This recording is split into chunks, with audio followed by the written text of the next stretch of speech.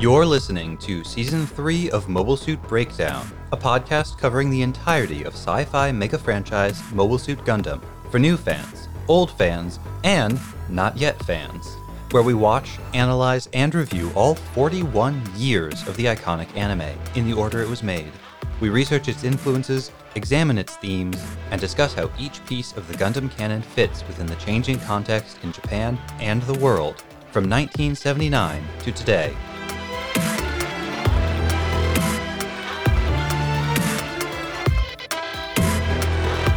This is episode 3.26, My Turn to Be Happy, and we are your hosts.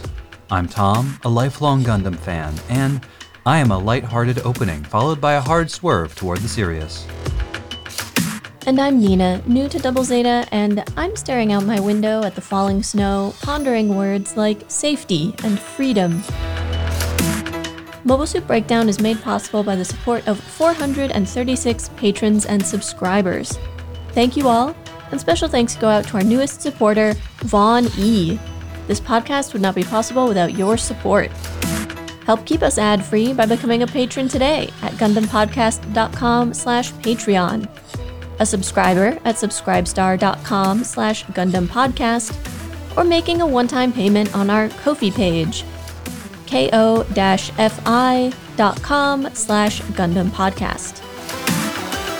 There is 1 week left for you to submit your haiku-style poem for our Season 3 contest.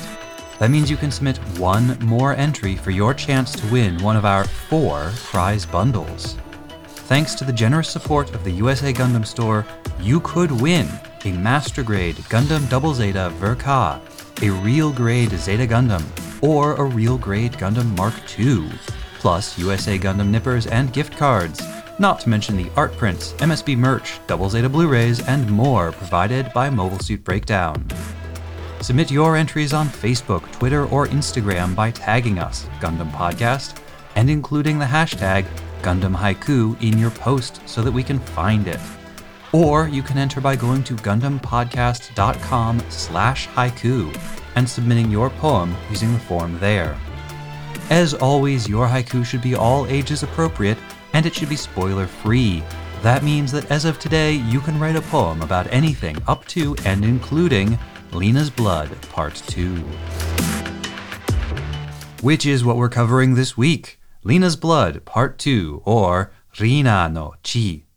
For research this week, Nina's going to talk about Pan-Africanism and how it might have inspired some aspects of the depiction of Africa in these episodes. I have a couple further notes before we get started. First, there will be no new episode next week. Nina and I both got sick toward the end of production on this episode. Don't worry, it's not COVID, but it has done a number on both of us and put us behind on some other very important work. So, we will be taking the next week off to recuperate and catch up so that we can return properly in 2 weeks. That means we will not be around to announce the end of the haiku contest, but you should know that it ends on March 7th. There will also be no Radio Free Shangri-La segment this week.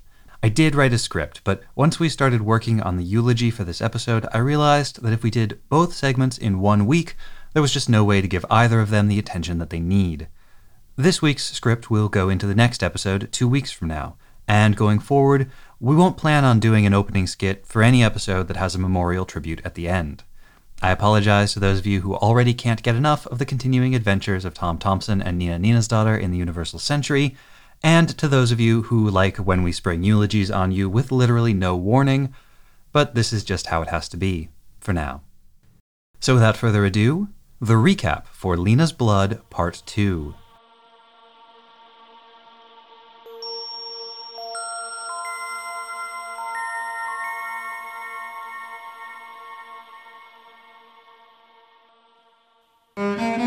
The Audumla skims the water, sending a curtain of spray arcing over the ship. Haman orders her flagship, the Sadalan, to fire its main gun, but the beam is deflected by the water and they switch to missiles. Explosions punctuate the city streets. Ino tells the others that Judo's plane crash-landed on the water, but even though Bicha and El want to go look for their friend, they are pinned down by heavy fire until reinforcements arrive. Puru uses her new type abilities to track Judo's core fighter to a nearby beach. Mondo is impressed and relieved to find not only Judo but Lina too in the cockpit of the downed plane. Puru urges him to go get the first aid kit, and while he's away, she gently wakes Lina. Speaking quietly so that Judo won't wake up, Puru tries to convince Lina to come with her. Lina is in the way here. Judo has already done so many reckless things to save her that he's bound to get killed protecting her. Unless she leaves. Lina takes Puru's hand and Puru leads her into the forest. The Gundam team finally arrive at the beach and revive Judo. All of them are relieved to see him in one piece. But the moment Judo realizes that Lina is gone, he takes off running, staggering and stumbling over the sand as he follows the trail of Lina and Puru's footprints. Just moments after he's gone, Glemmy spots them all on the beach, and he and his new wingwoman, Amatha Pola, attack, forcing the Gundam team back to their planes and mobile suits. Lina and Puru reach a clearing. There are a few small buildings and a boat, but no sign of any people. Looking around furtively, Lina's eyes land on a long strip of metal, and she darts forward, grabbing it and holding it like a staff. Now Lina is the one who feels she needs to protect Judo from the dangerous cyber-new type, Puru. Puru picks up her own improvised staff and the two of them fight, Puru crying over the unfairness of it all, that she should have no parents or siblings while Lina has both, that Judo loves Lina for no reason, that Glemmy seemed kind to Lina and gave her lessons while forcing Puru to undergo the frightening and painful cyber-new type training. By the time Judo arrives, Puru has knocked Lina to the ground and is choking her. Judo calls out to Puru to stop, but she demands to know who he loves more, her or Lina. Judo tries to convince her that he doesn't need to choose, that they can all be siblings together. He blames Glemmy and the different ways he treated Puru and Lina for creating this conflict between them. And Puru finally lets Lina go. That's when they all notice the explosions in the distance. All three of them hear the fighting on the beach, and although Judo wants to stay with Lina, she encourages him to go. After all, isn't he fighting to make them all free? With Puru offering to stay behind, Judo can join the fight. In the air, Glemmy is trying to destroy one of the core fighters to prevent them from being able to form the Double Zeta. Meanwhile, Judo has identified a serious problem. The core base is missing. It is just as essential for forming the Double Zeta, and they need to find it now. Lina and Puru can hear him, and Puru projects a message to the rest of the team. Find the core base! While still under fire, El, Bicha, and Mondo find the missing piece and tow it free from where it crashed and half buried itself on the beach. El spots the Argama approaching over the ocean, and the awareness spreads through the group. It is pursuing the Sadalan as it withdraws over Dakar, using the city as a shield. Much of the Neo-Zeon force follows the retreating flagship. From her sickbed, a feverish and shivering Lina senses danger and calls to Judo, "Look out!" He turns just in time to parry an attack from behind, and Lina falls unconscious. Concerned about Lina's fever, Puru decides to make a cold compress and rushes outside to find water. Ru keeps Glemmy occupied long enough for Judo to form the Double Zeta, and Judo immediately slashes through Glemmy's flyer. Amatha Pola flies in to pick up the Bawu before slashing at Judo herself, then grabbing one of the Double Zeta's legs to drag it down to Earth and prevent it from chasing Glemmy. The Double Zeta kicks Amatha's mobile suit off, and Glemmy shouts for Amatha to fall back, but she is determined to keep up the attack. A missile strike to her glider causes Amatha to spin out of control, and a second hit destroys the glider completely, sending her mobile suit falling to Earth, falling to the jungle and to Lina. Everyone can see the danger, but none of them are able to stop it. The crash blasts through the hut, leaving only supports and bits of roof behind, the whole of it engulfed in flames. Judo lands near the fire and finds one of Lina's shoes among the charred bits of debris. When Puru runs up, there is a brief and terrible moment of hope in which Judo thinks maybe Lina wasn't killed. The rest of the Gundam team arrive, and all of them mill around in shock. Ru tries to snap Judo out of his denial, and Puru tearfully tells him she wants to go back to the Argama, but Judo will not move. He stares into the fire, crying silently. His friends join him, all grieving the loss of their sweet, stubborn friend, Lena.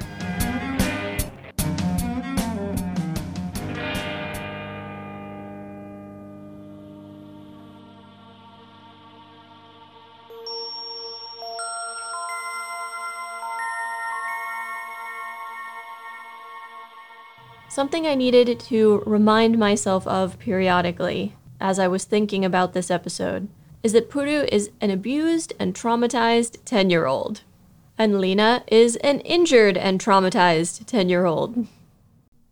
I think one and or both of them might be 11. I know that's a major difference. Yeah, that changes things completely. Well, in that case. For me, Puru is a very easy character to hate. Unless you constantly remind yourself that she is an abused and traumatized 10-year-old.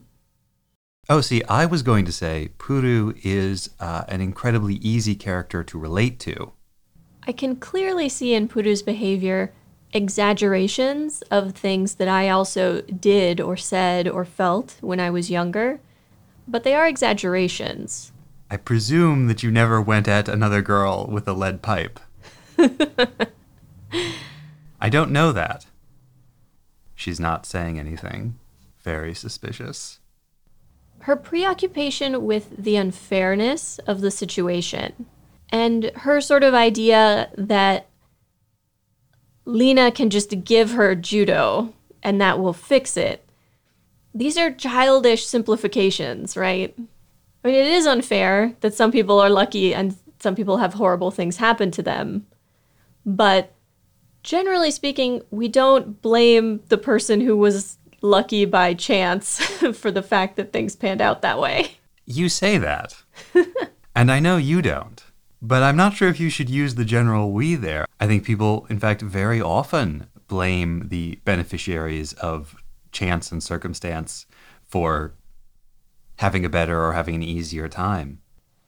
I find Puru here so relatable because what she is expressing, especially after Judo arrives and the fight moves from the physical sticks versus pipes phase into a more theoretical mode,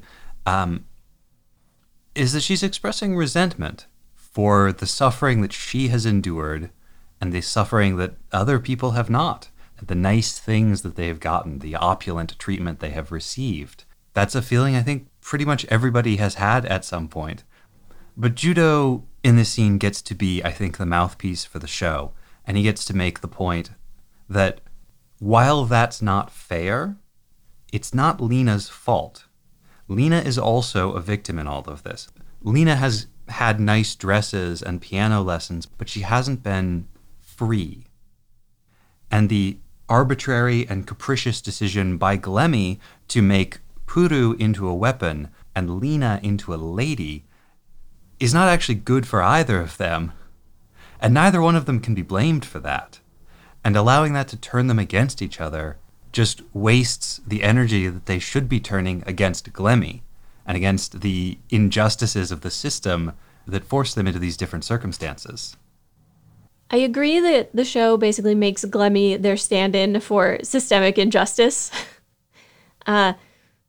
However, Judo also hammers home that there are differences and that Puru's idea that you can just sort of swap people in and out of relationships and circumstances interchangeably as if they're not individuals and the sort of individual facts don't matter is, a problem.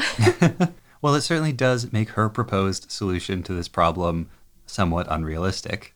Well, it fundamentally comes back to Glemmy, though, because it's a matter of her having learned to think of people kind of as objects, as completely interchangeable within their circumstances or relationships, rather than being, individuals and as such not exchangeable in that way. And she still doesn't quite get this, because at the end of the episode, she says, I'll be your little sister from now on. I'll take the place of Lena, because she's a little sister type.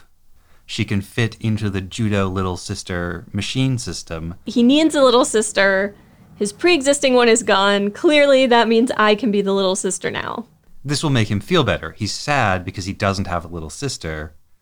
But even though Judo acknowledges inherent differences between people, he does say that it's wrong to discriminate amongst them. It's wrong to have treated Lina and Puru so differently. But when Puru asks him, which of us do you love the most? He tells her, if you make me choose, it will make me hate you. Which basically acknowledges, like, Lina is his sister and Puru is this girl that he's friendly with, that those two relationships are not comparable. Except that he does propose that they all become siblings together. And part of this is, like, being nice to Puru so she'll put the pipe down, but I don't think he's lying. I think he's making a serious proposal. Well, again, he's trying to counter Puru's extreme thinking with more nuanced thinking. Puru thinks, will you love me or you hate me? It can't be anything else. And you can't love two of us. Right, and one of us has to be the favorite, and I demand to be the favorite. And if I'm not the favorite, then I'm nothing. It's extreme all or nothing thinking. And Judo instead proposes, actually, that's all wrong. I can love Lina and I can love you. And then you have not just me as an older brother, but Lina as a sister. And presumably the extended Gundam team is part of this big family of siblings. And yet at the same time, so one, when he is proposing this to Puru, Puru looks sad and thoughtful, like she's really thinking this over. Lina is being choked, and so it's sort of hard to know if her expression is like, I'm being choked here.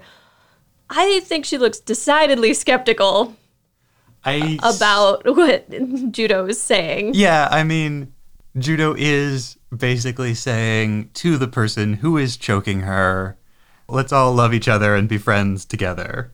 And this is a pretty rough start to that relationship for Lina and Puru, or it would have been.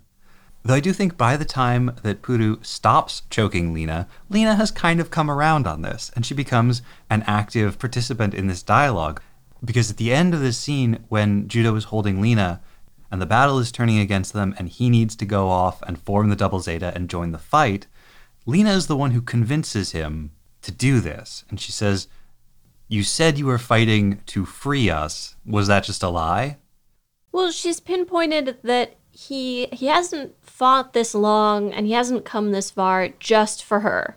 That it hasn't just been about rescuing her, that there are bigger factors at play, which we know is true because he's admitted that he wants to see this through even after he saves Lina. And then even though Lina is the one to push him to go, the one who makes him feel like he can go is Puru, saying that she'll stay with Lina. I thought it was so interesting, such a weird coincidence, that last week you referenced that quote about not wanting to be protected, wanting to be free. Mm-hmm. And that's what Lina is saying here. I don't want you to stay here hugging me. I want you to free us all. We want liberation. We don't want slightly more opulent cages. I also predicted that Puru was going to totally, send this whole situation to hell in a handbasket. Just saying. You did, in fact, call that Puru was going to try to remove the competition, so to speak. Yeah, it's such an illogical plan. It's such a child's plan to be like, Judo has come all of this way and all of these weeks trying to save his sister, and he's finally done it, and now I'm going to make her disappear, and that will make him stop doing all the reckless things to search for her. Yep. What? And yet, like many a child's plan, she uses a lot of cunning planning out how she's going to do it. She just doesn't give any thought to the realistic consequences of these actions. Because she does manage it quite effectively, getting Mondo to leave, getting Lina to come with her. She's persuasive. I thought it was really well and expressively done when she finds the core fighter and she, after Mondo leaves, pulls Judo's hands apart so he's not hugging Lina anymore. Yep. Very revealing about Puru. And she wakes Lina fairly gently, but she's so firm and insistent and serious when she's saying, you have to go. I did find it absolutely heartbreaking when, after Judo has gotten Puru to stop choking Lena, Puru sort of collapses to the ground, crying about how no one has ever loved her the way she wants to be loved. Just, Yeah. It's such a good scene. It's so heartrending. It's so compelling. All of the characters feel very true to themselves, even if they are put into this extreme situation and as they are behaving, in some cases, quite erratically. And then they still manage to bring through these important themes. And what is really a quite high-level discussion about society that doesn't feel heady at all. It feels natural in the mouths of these teenagers. I also want to bring up the fact that Puru is not the only one with some odd prejudices. Lena, when she first grabs that pipe to fight off Puru, she doesn't say it's because Puru is trying to kidnap her. She doesn't say that it's because she's afraid Puru will hurt her. She says that she needs to defend her brother from Puru because Puru is a cyber new type and cyber new types were made for fighting, and that's all. Presumably she picked that up when she was on one of those Axis ships. That doesn't seem like the kind of thing they would have been talking about on the streets of Shangri-La. But that she's absorbed this idea that there's an entire group of people who have been rendered weapons, and that's it. Like, they're not even human people to her anymore. They're just weapons of war, and nothing good can come from such a person being near her brother. Whereas Puru doesn't even know what a cyber new type is, and all she knows about her training is that it's horrible and scary. You know, she's very insistent. I'm not some freak.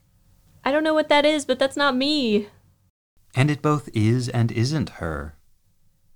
Do you agree with that read of Lena's fear of Puru, though? That it's based on this idea of cyber new types? I think so. To be honest, I think this is the weakest part of the episode. The scene where Puru has led Lena to this hut, and Lena decides that Puru is a threat, and she goes for this, stick to try to fend her off. Because just from watching the animation, without the text, it feels like Lena seeing the hut, seeing how remote they are, and maybe because of her intuition, realizes that Puru means her harm. And so she gets the stick to defend herself. But then when you add in the text about the cyber new types, right, it confuses it. It feels... contrived? Yeah, it feels contrived. It feels inconsistent. There's a dissonance. I strongly agree. Her reaction to the clearing, particularly the fact that it's devoid of people, and, you know, you can imagine a confused, injured, recently unconscious, and probably delirious Lena being persuadable, and then suddenly realizing, after she's had a little time to wake up, oh, wait a second. Right. And then everything about her actions and her posture and everything feels like self-defense. Because if Puru is just trying to lead her away somewhere, and then Puru's going to go away, it would be easy enough for Lena to wait until Puru leaves and then go back to the beach. If Puru didn't mean Lena harm, specifically. In a lot of ways, it feels like this line about cyber new types was inserted just to remind us what cyber new types are. And perhaps also to illuminate that Puru does not know or understand what she is. Mm-hmm. Part of what makes this three-way conversation between Puru, Judo, and Lena so interesting is that they very specifically hit on three important points. And they're three important points that would not naturally flow from a conversation like this except under the very specific circumstances that have been constructed here. Because the 3 points are that the goal is freedom, that discrimination between people is wrong, and that one of the ways for them to overcome this is to all become a family of siblings together. Universal brotherhood, sisterhood, siblinghood. And some other synonyms for those things I just talked about would be liberty, equality, and fraternity, which have been the rallying cry for leftist revolutionaries since the French Revolution. And I do not think it is a coincidence that this crucial conversation hits on those three concepts so explicitly. That and the fact that this conversation is taking place in Africa, a continent that, up until this point in the mid-1980s would have been experiencing a lot of revolutions, a lot of efforts to gain independence from colonial powers, efforts of self-determination, efforts to resist neo-colonialism. I also notice how Puru's idea that there can only be one sister, that Judo only has enough love for one of them, reflects this kind of artificial scarcity thinking. Whereas Judo is like, no, there is enough love for everybody. Right, that the feelings are different.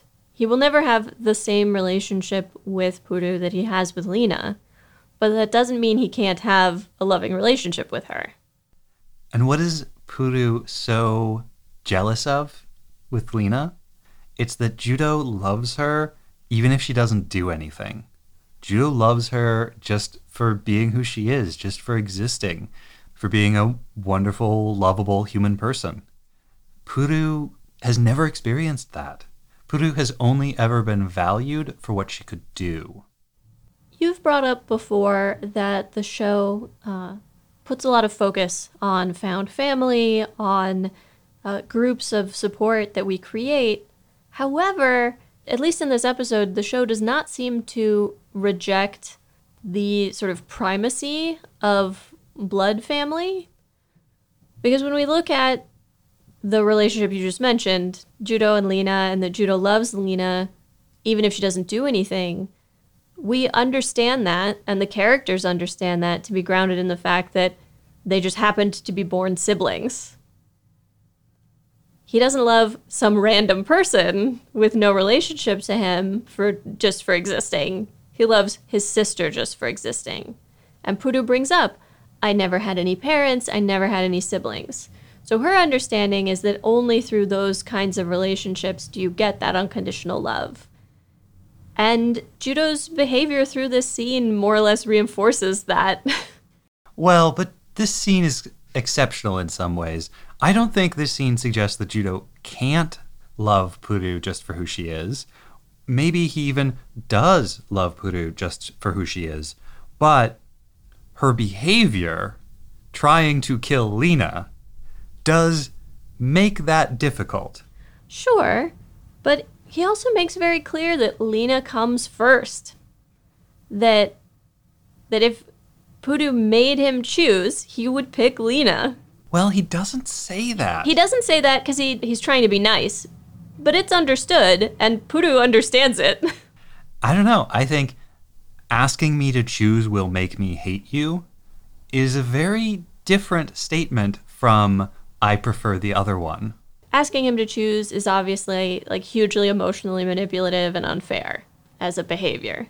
And it's possible that he's suggesting that they could all eventually have that kind of sibling relationship, but they don't currently. And for all that he's forgiven a lot on the part of his friends, I don't think his relationships with the rest of the kids from Shangri-La are unconditional in the way that his relationship with Lena is. Au contraire, if those relationships were not unconditional, why has he forgiven Bicha so many times? Bicha has managed to make up for a lot. I personally would not forgive a person who tried to kill me, but, or get me killed, as the case may be. That's a distinction without a difference. I guess we just disagree on this one. I wonder what our listeners think. Coming back to Lena's skepticism and fear around cyber new types, this is yet another example of a cruel distinction being made, because cyber new types don't have a choice, right? The implication is that this has been done to them, not a thing that they chose to do for themselves.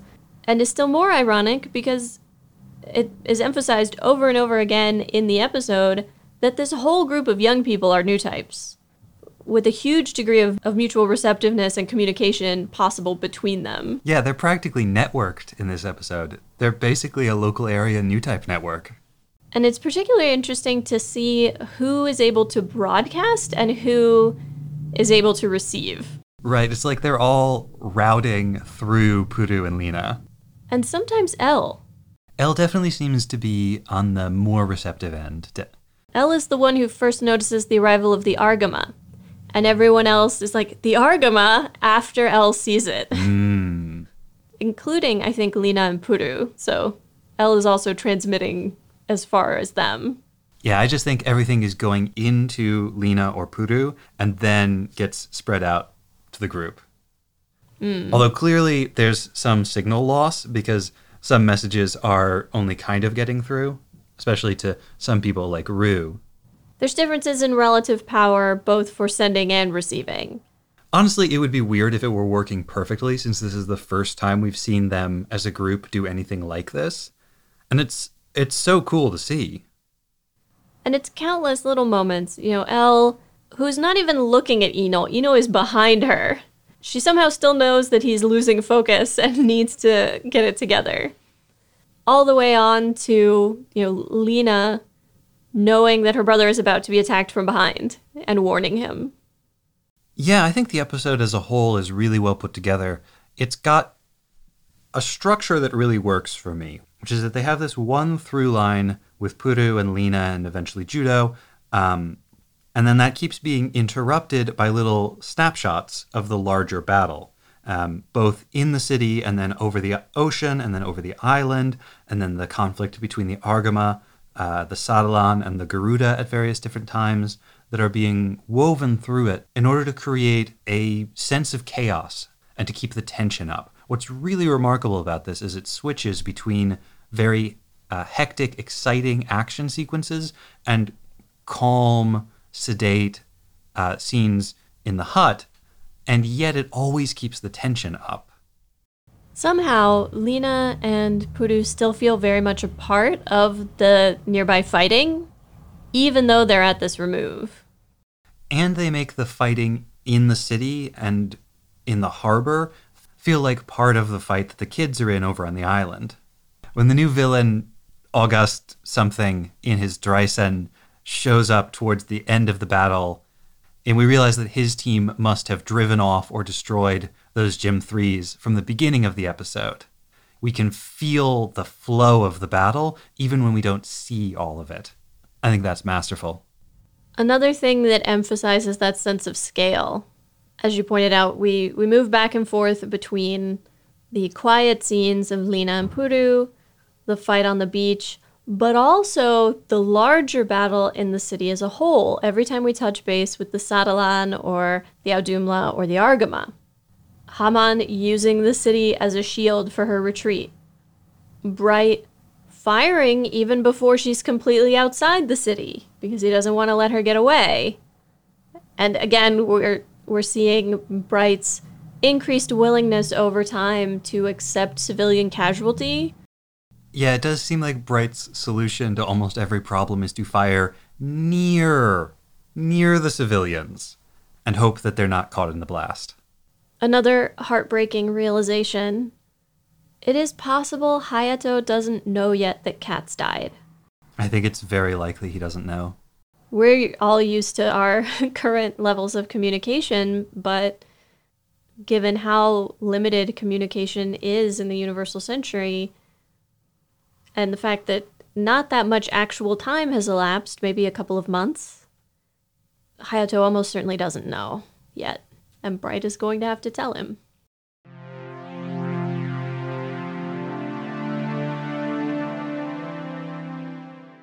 You mentioned August. He gets another one of the text intros for a mobile suit, although we've seen a Dreisen before, haven't we? We did. We saw a Dreisen in the battle just prior to re-entry. It was piloted by Rakan Dakaran, who we also haven't seen since then. I did wonder if there's any commonality between the episodes that use these little text introductions. Is it a particular designer likes it, or I can't think of any other commonalities, because as I just pointed out, it's not as if this is the first time we've seen a Dreisen. Right. I feel like they've done it 3 or 4 times now, but they've introduced way more than 4 mobile suits. And they don't necessarily feel like the most significant mobile suits. They've used different fonts. I don't know what exactly the purpose of this is because it's used so inconsistently. It's cool, though. It's kind of neat, but I wish they would do it more often. If the idea is to help someone like me who has trouble identifying and remembering mobile suits and their names, you would need to do it pretty consistently for this to be helpful. Maybe these are just the ones that are on sale now. But speaking of things they definitely want us to remember, Amatha Pola. Oh my gosh. They introduced 2 new named villains this episode. With unique designs, unique uniforms. And then they kill her off immediately. Yeah. It's like Shalia Bull all over again. Even faster, though. At least he had a whole episode that was like his. She's just there to back Glemmy up. And everything about her design says, I'm going to be important. You should pay attention to me. You should learn my name. They keep saying her name over and over again in the episode. And contrast this with the Karaba members who are operating the Aldumla with Hayato, who might as well be clones of each other. They're just generic guys wearing sunglasses and hats. Well, and they give Amatha Pola a very specific character, too. She attacks aggressively. Even when Glemmy, and Glemmy is one who is never eager to retreat or run away, but even Glemmy in this fight is saying, oh, we need to back off, when Amatha Pola engages that last time. She's like, no, I finally, third try's the charm, right? This attack is bound to work. And she's got a bright red flight suit on. The whole setup screams, I'm an ace.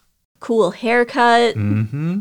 Yeah, when she first showed up on screen, Nina's like, ooh, I could cosplay her. Which I guess you could still do, but... That'd be a deep cut. Yeah. A character who was in one episode. But honestly, that's my reaction to any remotely interesting looking adult woman in anime. It's like, oh, are you an adult with a cool haircut and or costume? Cosplay idea. Yeah, you're just tired of cosplaying teenagers. Well, I'm in an age now where it feels weird. Yeah. Anyway. The voice for Amatha Pola was by Tongu Kyoko, who's probably most famous to anime fans for her role as Kei from Dirty Pair. Oh, nice. Love it. Who I think has basically the same haircut. It's very similar. I think Kei's hair is bigger. And, it's a different color, but yeah. And I think the reason why she's portrayed this way, I mean, it's possible she was intended for a bigger role and then they just decided to cut it and throw her in this role, but I think it's probably meant to increase our sense of shock and disbelief when her mobile suit crashes into the hut where Lena is resting. Because everything about that scenario makes you think it's not going to happen. Yeah, I'm, 2.5 Gundam series in now, and you would think that I would be completely inured to Tomino's willingness to kill off major characters, but I was shocked. I was mouth hanging open, couldn't believe that this had happened, as Tom can attest. I will attest to that. Yes, Your Honor, that's the truth. It's a dark turn. Even for Gundam, it's a dark turn. Precious few main cast characters have been killed. Ryu was always sort of on the periphery of the teens group. He wasn't a Kai, he wasn't a Hayato, he wasn't a Frabo or a Sayla. And Cats, but in Zeta, really anybody outside of Camille, Fa, and Quattro has to count as a secondary character. I don't know, I could almost imagine comparing Lena to, say, Matilda. Because as we've pointed out, ever since she was kidnapped, Lena is not a major driver of the story in terms of her actions.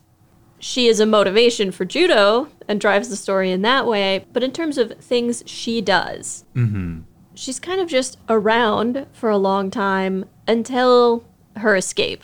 And I remember commenting at various points like, God, this plotline of her being kidnapped is taking forever, and what purpose does it serve? Now we know. I would normally find a character being killed off right after they've been rescued really manipulative as story writing, but it didn't strike me like that here. Yeah, I think the way that they handle Lena's death is really remarkably well executed. It doesn't feel like she was just killed off in order to further anyone's character development or give Judo some motivation. In fact, her death has stripped a lot of the motivation from Judo and left him in a position of needing to decide what is next instead of having an obvious answer. Her death also hammers home this point that, to me, feels central and essential to all of the Gundam franchise so far, but it does seem to get highlighted in Double Zeta. Judo keeps talking about wanting Lena to be someplace safe. But the fact of the matter is that nowhere is safe while there is war going on. Masai's village thought they were safe, and the Gundam team still wound up there. Lena was alone in that hut, but that hut is someone's home. There was a clearing, there was a group of structures, there was a boat. Any civilian could have been in there and could have thought, well, I'm a non-combatant and I'm not in the city and I'm sure no one's going to bother the little me. Lena was never going to be truly safe while the war was going on. And I do think the episode invites us to think of Lena metaphorically as a stand-in for people like Lena, places that are like Lena in some ways, because we have to imagine how many other 11-year-old girls were killed in Dakar during this battle. We see large portions of the city on fire or in ruins. Explosions in the streets of downtown. When we see El and Bicha in the Hakushiki and the Mark II at the beginning of the episode, basically fighting trench warfare in the ruins of this city, the rubble there hiding behind used to be buildings. And maybe those buildings were empty, but there's a lot of destruction, and it seems very unlikely that all those buildings were empty. So Lena is but one of many children who died in this episode. And Lena's relative privilege over the last couple of episodes, the way she's been treated by Glemmy, the gilded cage in which she has been trapped, did not protect her. And so you see wealthy cities like Dakar and impoverished villages like the ones in the last few episodes, all touched by the war in the same way. And the war treats all people as objects or pawns. Glemmy was going to use Lena for political purposes. Haman recognized Lena as a potential pawn for use against Judo, even though Glemmy never used her like that. Haman uses the city as a pawn, assuming that Bright won't want to fire his main guns through the city itself, so she uses it as a shield. The fishermen from a few episodes ago were a way to, flesh out the ranks. And if Lena represents one way in which war makes people into tools, Puru represents another way. The soldiers are themselves both victims and perpetrators. And again, I don't think our setting is insignificant. While child soldiers have appeared in conflicts in many different parts of the world, child soldiers in Africa are particularly well known and would have been at this time. You pointed out when we were watching this episode that Puru is dressed in Pan-African colors. Yep, red, yellow, and green. I got curious about how those became the Pan-African colors, and that became the seed of my research this week. Ooh. Going into the end of this episode, we have Judo's confrontation with Ru. Ru is somewhat hypocritically trying to get Judo out of his emotions for the time being, because they're still in a very dangerous situation. And for all that he needs to grieve and that he's going to need to process that, right now is really not an ideal time. I say hypocritically because she was so easily manipulated by Glemmy just moments ago, and that was pure feelings. That wasn't logical at all. She should have just stabbed him through with a beam saber and been done. She had every opportunity. And as Lena has pointed out to us, Glemmy is dangerous. Increasingly so as the episodes roll on. Yeah, Glemmy's little deception there with Rue turning the tables on her, this time he is the one deceiving her, really reveals that whatever innocence that boy showed early on is gone. It's gone. There's nothing there. I don't think the show does a good job of demonstrating why Glemmy's personality has shifted so dramatically from his introduction, but it definitely has.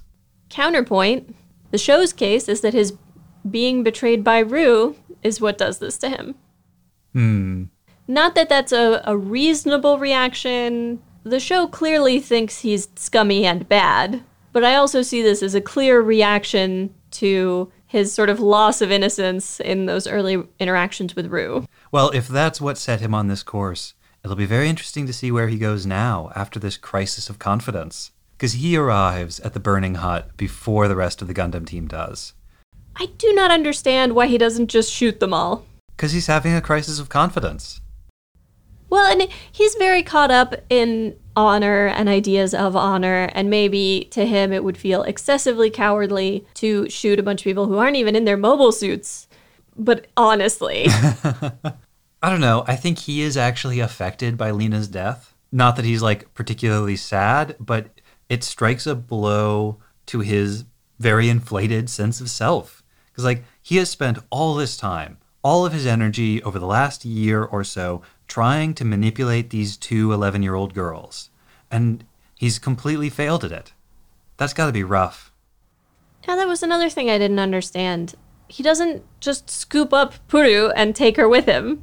He tells her to come. She says no and sticks her tongue out at him. And he's like, oh, well, shrug, leave. He does also have to get out of there quickly because he is alone facing, like, the whole Gundam team. Right, but in that moment, do you think Judo would have stopped him if he had scooped up Puru and gotten back in his Bawu? I think he would have had some difficulty scooping up Puru. I think she would have fought back. And also, all the other mobile suits are racing toward them right then. If he tried to grab Puru, he might have been stuck having to fight the Hyakushiki and the Mark II and the Zeta and the Mega Rider all on his lonesome.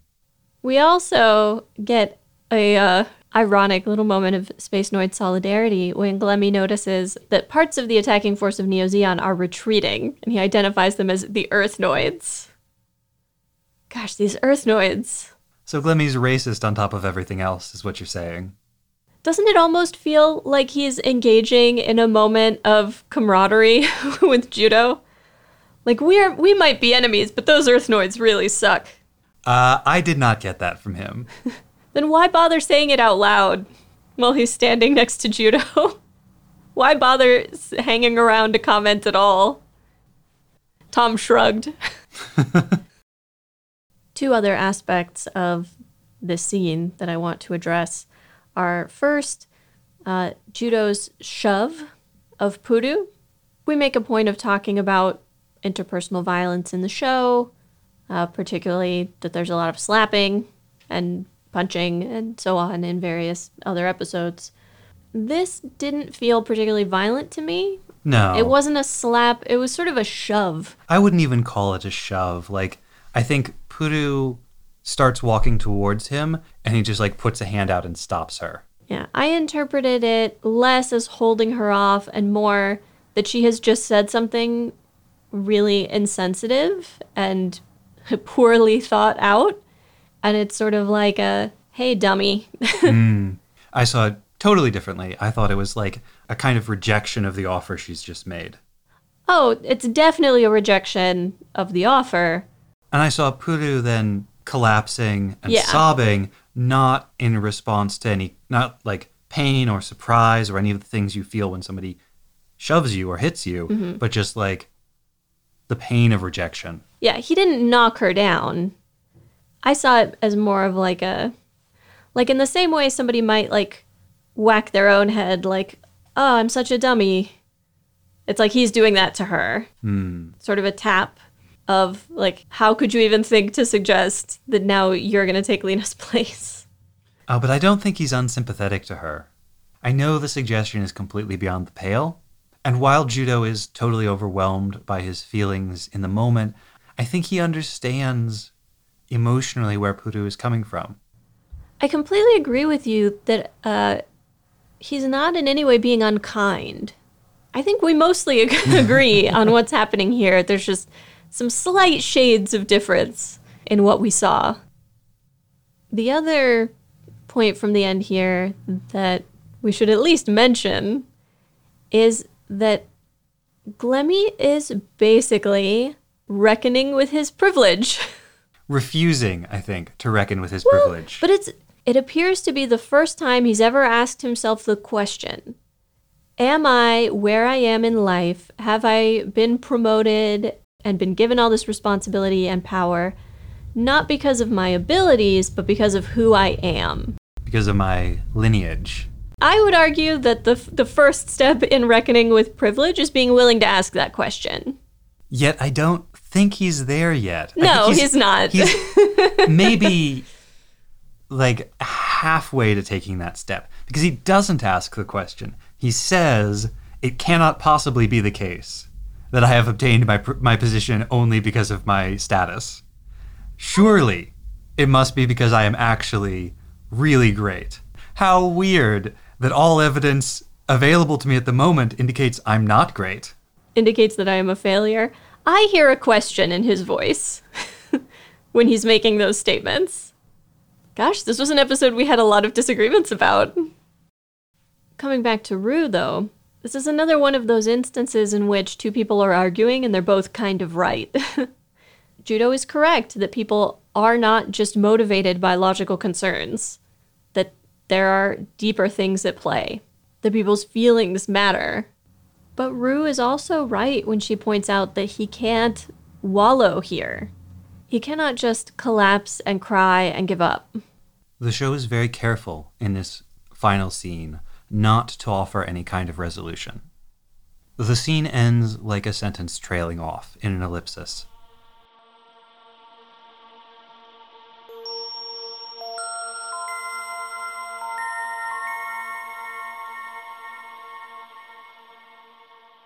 And now Nina's research on Pan-Africanism. As mentioned in the talkback, Puru's most recent outfit is red, green, and yellow, a combination of colors commonly associated with Africa. But what's the basis for that association? Answering that question means talking about Pan-Africanism, an overview of its history through the 1980s, and how it connects to the central conflicts of Mobile Suit Gundam Double Zeta. These are big topics, and in particular, I'm not able to touch on the careers of all the vast number of writers, politicians, organizers, and intellectuals who were part of and shaped Pan-African thought. But if you're interested, there will be some great resources in the show notes with additional and more detailed information. A heads up that a couple of the organizations I'm going to talk about use terminology to refer to Black people that we don't really use anymore. These are organizations created by and for Black people, and often they were using the preferred terminology of their times, though sometimes there was contemporary disagreement. I'm going to use their acronyms, and you can look them up if you would like to know what it all stands for. The colors that we identified as African colors are more accurately called Pan-African colors. And there are actually two sets of colors the term can apply to: green, gold, and red, or red, black, and green. These color combinations appear on more than 24 current African national flags, and because they're good colors, about a dozen other countries as well. But in Africa, the color choices in common were a conscious decision to represent the Pan-Africanist ideology. According to one source, the choice of these colors stems from their use in the Ethiopian flag, Ethiopia being of particular significance as the oldest independent nation of the continent. Ethiopia resisted attempted invasion multiple times and had only a brief period of foreign occupation, from 1936 to 1941 following the Second Italo-Ethiopian War. This made it an icon of Black independence. The first African state to adopt these colors in their new flag was Ghana in 1957, with a flag designed by artist and statesperson Theodosia Oko, though she does not credit the Ethiopian flag, but describes the symbolism of the colors as green for Ghana's lush vegetation, gold for its rich mineral resources, and red for those who died for Ghana's independence. So that's the Pan-African colors of green, gold, and red. What about red, black, and green? Somewhat confusingly, the red, black, and green tricolor flag is called the Pan-African flag and was created in 1920 at the New York Convention of the UNIA. The flag was a response to a racist popular song of the time and was meant to be a symbol of Black pride. The UNIA was founded by Marcus Garvey, and in speaking about the importance of the flag, he said, "Show me the race or nation without a flag, and I will show you a race of people without any pride." The flag continues to be a symbol of Black liberation and Black nationalism, and was particularly popular in the 1960s and 1970s. Okay, backing up. What is Pan-Africanism? Like most such movements, it defies simple definition. The meaning changes over time and depending on one's focus, and it's been embraced and promoted by people with a broad range of different political views. One definition I found described Pan-Africanism as a solidarity movement for all indigenous and diaspora ethnic groups of African descent, a declaration that these groups share not merely a common history, but a common destiny. The movement has its roots in the struggle against slavery, racism, and colonialism, and the first organizing efforts go all the way back to the early 1800s, coinciding with the Haitian Revolution and other insurrections by enslaved people in the Americas. Early organizing efforts cultivated a sense of connection between the African diaspora population and Africa itself, a sense of pride and identity, and a community separate from racist institutions. Organizing also created vehicles for raising awareness of Black issues and for consolidating power for the pursuit of political goals. For example, the African Association, founded by Trinidadian barrister Henry Sylvester Williams, published studies and reports, and made direct appeals to UK colonial government on behalf of colonized territories, such as a petition to Joseph Chamberlain, then Secretary of State for the Colonies, to include a clause in the Rhodesian Constitution to protect Native Africans' interests and respect their customs, among other provisions. Williams also organized the first Pan-African Conference in London in 1900. Marcus Garvey, who I mentioned before, was a Jamaican publisher, political activist, and orator, best known as the founder and first president of the UNIA, which he first tried to found in Jamaica and, after that effort failed, in the United States. It was stupendously successful in terms of membership and the reach of its publications, and Garvey and the UNIA were so influential that their platform came to be known as Garveyism.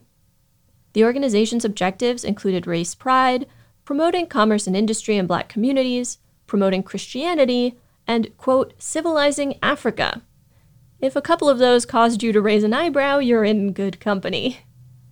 A big part of its platform was, quote, Africa for Africans, with self-governance and self-determination free from outside interference.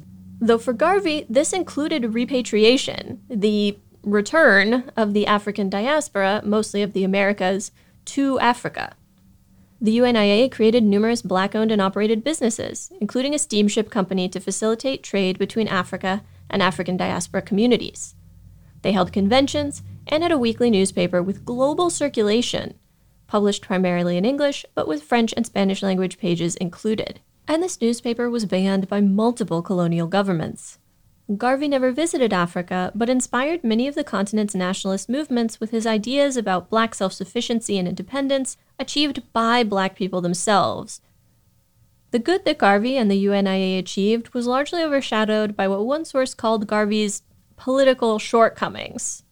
He was known to have, let's call it, a working relationship with members of the KKK over their shared belief in racial separatism. He was anti-Semitic and prejudiced against mixed-race people. Part of the reason his first effort of founding the UNIA in Jamaica failed was because he was viewed as a pretentious social climber who looked down on most Black Jamaicans. And if you read what he wrote about Black Jamaicans, you would understand that position. Some financial improprieties at the steamship company, investigated by none other than a young J. Edgar Hoover, landed Garvey in jail, though his sentence was commuted and he was then deported to Jamaica. And topping it all off, at one convention, and let's remember the UNIA's conventions were in the United States and its membership primarily based there, Garvey was elected Provisional President of Africa. I bring up Garvey both because of his contributions to Pan-Africanism, but also because his example highlights some of the conflicts within the Pan-African umbrella. First, in that a Black diasporan group positioned itself as knowing what was best for Africa. It's especially ironic when you remember that the central tenet of their platform is Africa for Africans. And by Africans, we mean us, a group of people who have never been to Africa. Well, and how patronizing it is to, insist that Christianity is what's best for Africa, to think that Africa needs, quote unquote, civilizing, and to assume that the Black diasporan population would be the leaders in this case. Repatriation was presented as the right thing for the diaspora, but seemingly without any consideration of whether or not they'd be welcome. These positions were not unique to Garvey and the UNIA, but they were also not the only view of Pan-Africanism at this time. Harlem radical Hubert Harrison characterized Garvey's election as a farce, and the African Blood Brotherhood, a predominantly Afro-Caribbean organization, questioned whether Africans themselves would want a Black person from the Caribbean, Garvey was Jamaican, as opposed to their own able leaders. Another of Garvey's goals was strengthening the imperialism of independent African states, envisioning an African empire that encompassed the whole of the continent, and in which all, or at least the vast majority of the world's Black people would live, and which he would lead. The African Blood Brotherhood felt that African empire and Black imperialism would simply recreate the problems of European imperialism. But Garvey wasn't the only prominent figure of Pan-Africanism's history to be pro-imperialism. There was a current of thought that the best way to stand up to the European and American empires was with new empires, which is why W.E.B. Du Bois, who disagreed with Garvey on quite a few issues, wrote in favor of Japanese imperialism. It was in keeping with the thinking that empire was the way to free previously subjugated people from European interference. He saw Japan's defeat of Russia in the Russo-Japanese War as breaking the spell of supposed white racial supremacy. Among opposing voices, there were those who compared Japanese atrocities in colonized territories to the atrocities of the Jim Crow South, and the United States' international position as hypocritical, given the situation at home. Speaking of Du Bois, he is often remembered as the father of Pan-Africanism and a founder of the NAACP and longtime editor of its magazine. He also attended and later helped organize many of the Pan-African conferences and congresses. After graduating Harvard in 1892, he studied in Germany for several years and was heavily influenced by German unification, Pan-Germanism, and race theory, particularly the ideas of racial unity and race as a positive force in history. He committed himself to working for the rise of Black people, and, as one source put it, taking for granted that their best development means the best development of the world. The idea of race as a primary organizing factor for humanity, superseding other categories and characteristics, is central to some strands of Pan-Africanism. That Black people the world over have enough in common because of their Blackness to work together and have common goals regardless of their other differences. The first Pan-African Congress in Paris in 1919 was mostly organized and attended by Black people from the United States and Europe, with little representation from Africa itself or from the Caribbean. It characterized Western Black people as the leaders of Black liberation, and was much more incrementalist in its stated political goals. But by the time of the Fifth Pan-African Congress in 1945, attendance was more international. Goals were more radical, such as calls for immediate African liberation, and the group was more leftist and explicitly anti-capitalist. Starting in the 1920s, one of several currents in Pan-African thought, quote, articulated a Pan-African politics that sought to link African liberation, national independence in the Caribbean, and anti-racist struggles in the United States with proletarian revolution for socialism, and that current had strengthened by the mid-40s. With Ghana's independence in 1957, Kwame Nkrumah, Ghana's first prime minister and president, became a leading voice in Pan-Africanism. Nkrumah was a political activist and organizer who had been general secretary of Ghana's first political party, when Ghana was still called the Gold Coast, later formed his own political party, and was instrumental in Ghana's independence movement. He saw revolution and decolonization as leading to rebirth and solidarity for Africa. As conceived and promoted by Nkrumah, Pan-Africanism was not a purely Black movement, but one for all of the continent of Africa, including the so-called Arabic states, a marked change from earlier definitions. His vision was a United States of Africa, a federation of sovereign states like the current European Union. 1958 saw the first All-African Peoples Conference, and every independent state on the continent, except for South Africa, participated. Participants agreed to support the emancipation of the continent, including providing material support in the form of funding, weapons, training, volunteers, or other aid to states fighting colonial oppression. Some ideological differences and schisms emerged, but there was a united voice with regards to raising the standard of living of member states and defending their sovereignty, as well as supporting freedom fighters and decolonization. A BBC article about the African Summit Conference in Addis Ababa in 1963 describes it thusly. Leaders of 32 African nations have set up an organization that will give them a united voice for the first time in Africa's history. Its primary aim will be to decolonize the remaining bastions of white rule in southern Rhodesia, South Africa, Mozambique, and Angola. It plans to support African freedom fighters with finance, arms, volunteers, and training bases, and to close off their airspace to colonial forces. Heads of state were urged to impose sanctions on South Africa and break off diplomatic relations. The conference also expressed concern about racial discrimination in the United States. The last Pan-African Congress, before Double Zeta aired, was in 1974, and up to that time was the only one held in Africa, in Dar es Salaam, Tanzania. There have been 2 more Pan-African Congresses since then, in 1994 and 2014. The focus of the 1974 conference was on envisioning Pan-Africanism post-liberation, and Tanzanian President Julius Nyerere spoke of opposition to racialism, colonialism, oppression, and exploitation everywhere, and recognizing that an end to colonialism is not an end to the oppression of man. In the United States, the Black Power movement of the 60s and 70s saw their local struggle as part of a larger global movement to fight against racism and imperialism.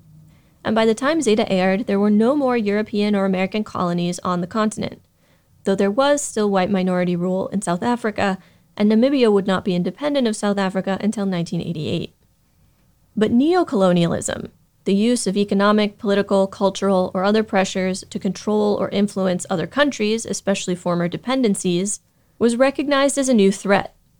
Though many African leaders tried to avoid aligning themselves with either side of the Cold War, it was mostly unavoidable.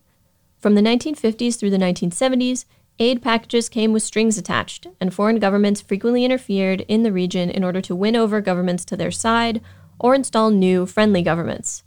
And by interfere, I mean not just attaching economic policy requirements to aid, but also backing coup attempts and engaging in market manipulation to make regimes unpopular. The Angolan Civil War, which began as soon as Angola became independent from Portugal in 1975 and continued until 2002, was a proxy war of the Cold War era, with each side supporting one of 2 formerly anti-colonial guerrilla movements, one communist and one anti-communist. By the time of the 1974 Pan-African Congress, deep divisions were beginning to show among attendees. Black nationalists versus Marxist-Leninists, African states versus non-state liberation movements. They had united around the fight for black self-determination and had won home rule, which, as one of my sources put it, forced a new question: who rules at home? Various Pan-African organizations splintered around class and gender issues. In the United States, these schisms were encouraged by police and FBI infiltrators. As we touched on last week in discussing Double Zeta's various African influences, one criticism of Pan-Africanism is that it homogenizes the experiences of people of African descent, in which there is a vast diversity of cultures, languages, religions, and so on. Critics also point to the difficulties in reconciling those divisions, even within a single country or a specific diaspora community. Basically, that with such diversity, it's hard to find common ground. The counter-arguments being that there are commonalities of experience, that all of the continent of Africa experienced colonialism, that colonized Africa and the black communities around the world experience racism. Nkrumah considered the uniting struggle the struggle against imperialism. But as we see in history, fighting against colonialism was unifying, but with independence won, there were many more different ideas about how to move forward. This is all very interesting, but other than the colors of Puru's outfit, what does this have to do with Double Zeta? Well, for one thing, the Africa of Double Zeta is, again, the stage for a war between outside powers.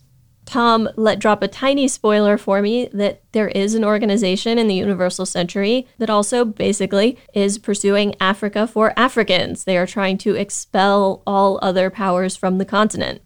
I didn't say that. You asked me if it would be helpful to know that such a thing existed. I asked if it would change your analysis if hypothetically such an organization might exist. We also see various groups attempting to organize around concepts of race, around region, or around lived experiences. We see the construction of Spacenoid as a race by Axis.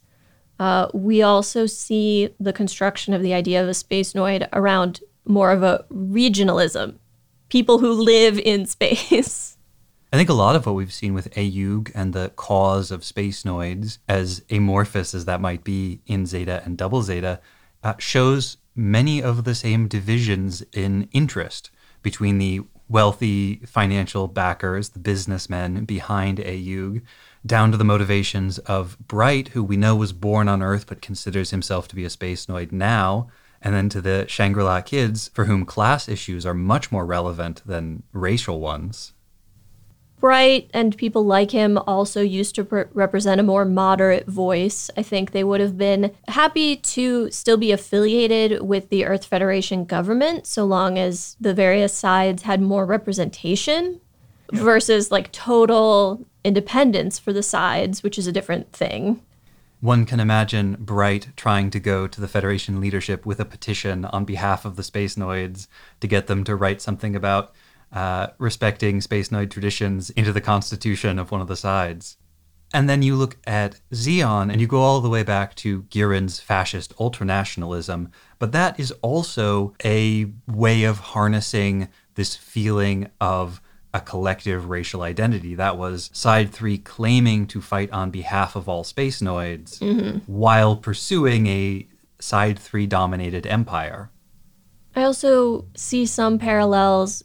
There was that one particular sentence about trying to unify Pan-African politics around these various struggles and trying to see the commonalities between Africa fighting for liberation from colonialism, the Caribbean fighting for independence, and the anti-racist struggles in the United States, and find commonality between all of those, even though there are aspects of these struggles that are obviously quite different, and these are different populations.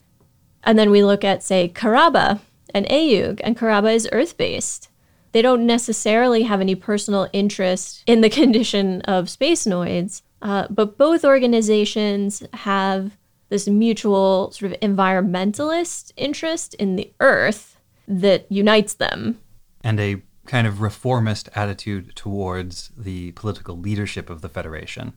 But take it a step further and ask about the commonalities between the Shangri-La kids on the Argama and Taman in the fishing village and Masai at the Oasis. I think this arc of Double Zeta asks us to consider the possible commonalities between these marginalized communities on Earth and the Spacenoids. Being anti-Titans was a unifying struggle. Now that the Titans are gone, there is a sense that things have splintered considerably. And if you think specifically about that segment of Zeta where Ayug was aligned with Axis against the Titans, this is very clearly a conflict now between the ultranationalist wing of the pan-space movement versus the more moderate incrementalist part. Two other reasons why I don't think that's much of a reach. We identified the Titans from the beginning as being like a colonial occupation force, a colonial police force. And we know, based on the depictions of Africa so far in Double Zeta, that the writing and design and art teams were looking very closely at Africa. And probably not just reference books, but contemporary events, contemporary news around these social, cultural, and political movements, and potentially being influenced not just for the visuals, but also for aspects of the story. One of the things I love about animation and analyzing animation is that if this were a live-action movie and they had filmed it in Africa, then it would be hard to tell what visuals were conscious decisions and what just happened to be there. But with animation, you know that when that mosque shows up in Masai's Oasis town and it looks practically identical to the Grand Mosque at Agadez, you know that that was intentional. And from that place of understanding that something is intentional, from knowing that the decision to put the Federation capital in Dakar, of all places, was intentional, you can then ask, and so what were they trying to say? You never have to wonder if they were saying something. This was one of those topics where every little bit I read about it had so many interesting tangents that I couldn't cover here, but I did find some great resources. Please do check the show notes and spend some time digging into that. Very fascinating stuff.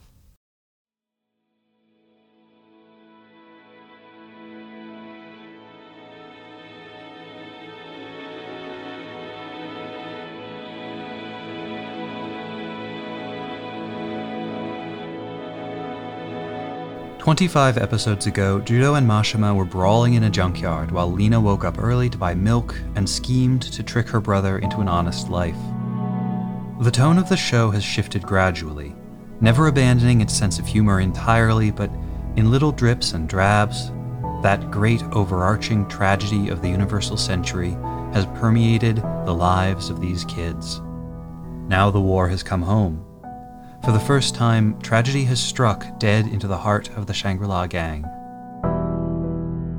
What they have lost is not Lena, not really. She was lost to them all the way back in episode 12.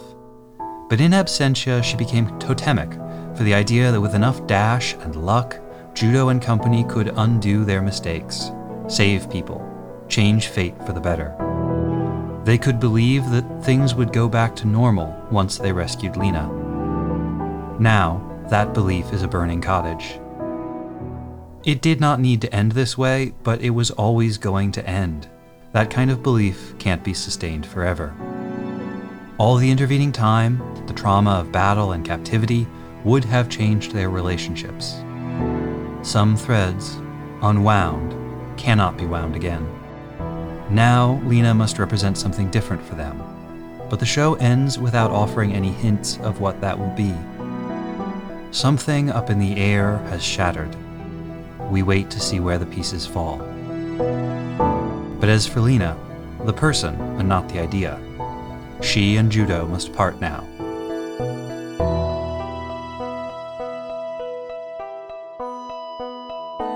Auf Wiedersehen by Henry Wadsworth Longfellow.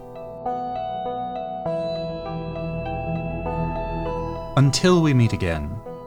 That is the meaning of the familiar words that men repeat at parting in the street. Ah yes, till then, but when death intervening rends us asunder, with what ceaseless pain we wait for thee again. The friends who leave us do not feel the sorrow of parting as we feel it, who must stay, lamenting day by day, and knowing when we wake upon the morrow, we shall not find in its accustomed place the one beloved face. It were a double grief if the departed, being released from earth, should still retain a sense of earthly pain. It were a double grief if the true-hearted, who loved us here, should on the farther shore remember us no more. Believing in the midst of our afflictions that death is a beginning, not an end, we cry to them and send farewells that better might be called predictions, being foreshadowings of the future, thrown into the vast unknown. Faith overleaps the confines of our reason, and if by faith, as in old times was said, women receive their dead raised up to life, then only for a season our partings are, nor shall we wait in vain until we meet again.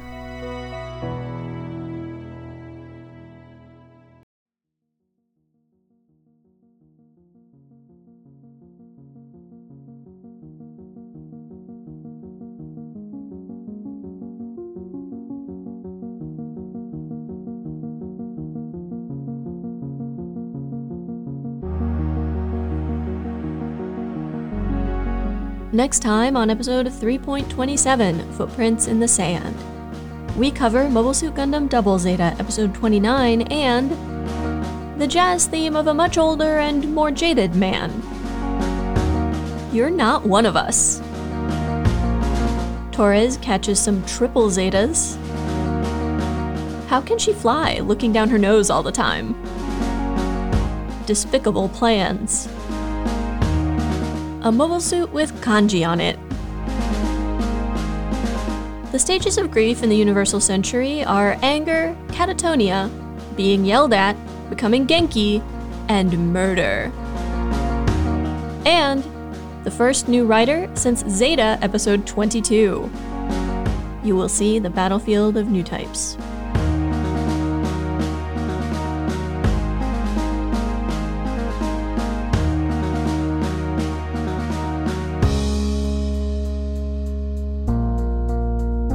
Mobile Suit Breakdown is written, recorded, and produced by us, Tom and Nina, in scenic New York City, within the ancestral and unceded land of the Lenape people, and made possible by listeners like you. The opening track is Wasp by Misha Dioxin. The closing music is Long Way Home by Spinning Ratio. The recap music is New York City Instrumental by Spinning Merkaba. Radio Free Shangri-La is performed by the MSB Players. You can find links to the sources for our research, the music used in the episode, additional information about the Lenape people, and more in the show notes and on our website, GundamPodcast.com. You can get in touch with us on Twitter or Instagram at Gundam Podcast, on Facebook at facebook.com/GundamPodcast, or by email at GundamPodcast@gmail.com. Or why not share your wrong Gundam opinions with the world by shouting, The One Glove aesthetic in Double Zeta is easily explained once you realize that the only fashion store surviving in the Universal Century is a single Hot Topic from the mid-90s. out your window at passersby. We won't hear you, but the world needs to know. This week's Wrong Gundam opinion is from Joni in the MSB Patrons Discord. Thanks, Joni. And thank you for listening.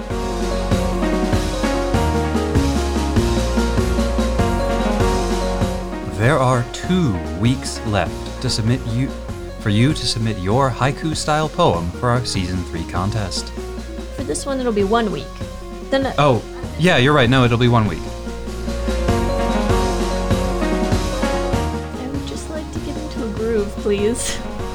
I would just like to be able to do that.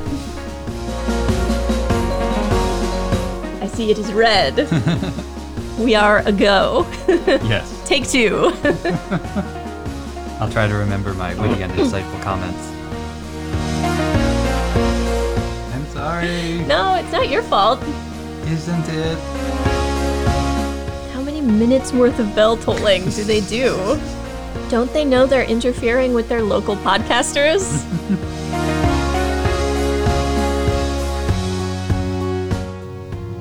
The tone of the show has shifted gradually.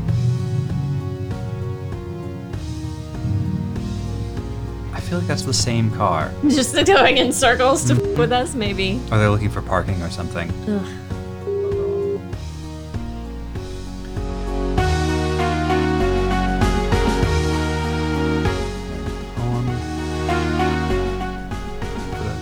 I guess Airplane. plane to go overhead. Yep. Jesus Christ. That's beautiful. Thank you. It's from the same collection as the Children's Crusade, which is how I found it. Cool. Yeah, I'm helping. yeah you are.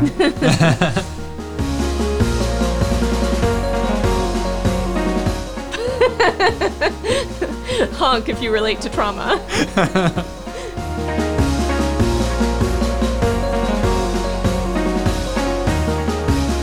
Haman uses the city as a pawn, assuming that Bright won't want to fire the Mega Particle Cannon, or the Mega Particle Beam Cannon? High Mega Cannon. That Bright won't want to fire his main guns.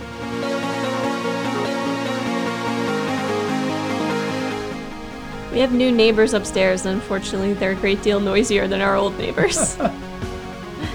That sound was them dropping something.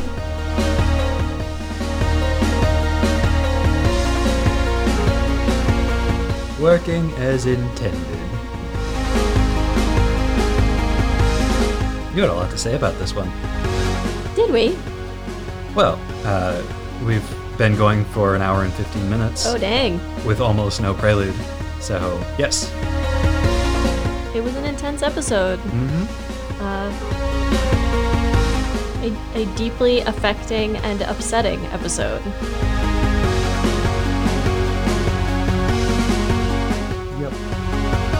glad we didn't try to combine both halves of Lena's blood. I don't think we could have done it. No It would have way. been like a 3-hour episode. If we released one episode a month, we could have done that. Not if we're doing an episode a week. All right, are we done? Yep. Cool.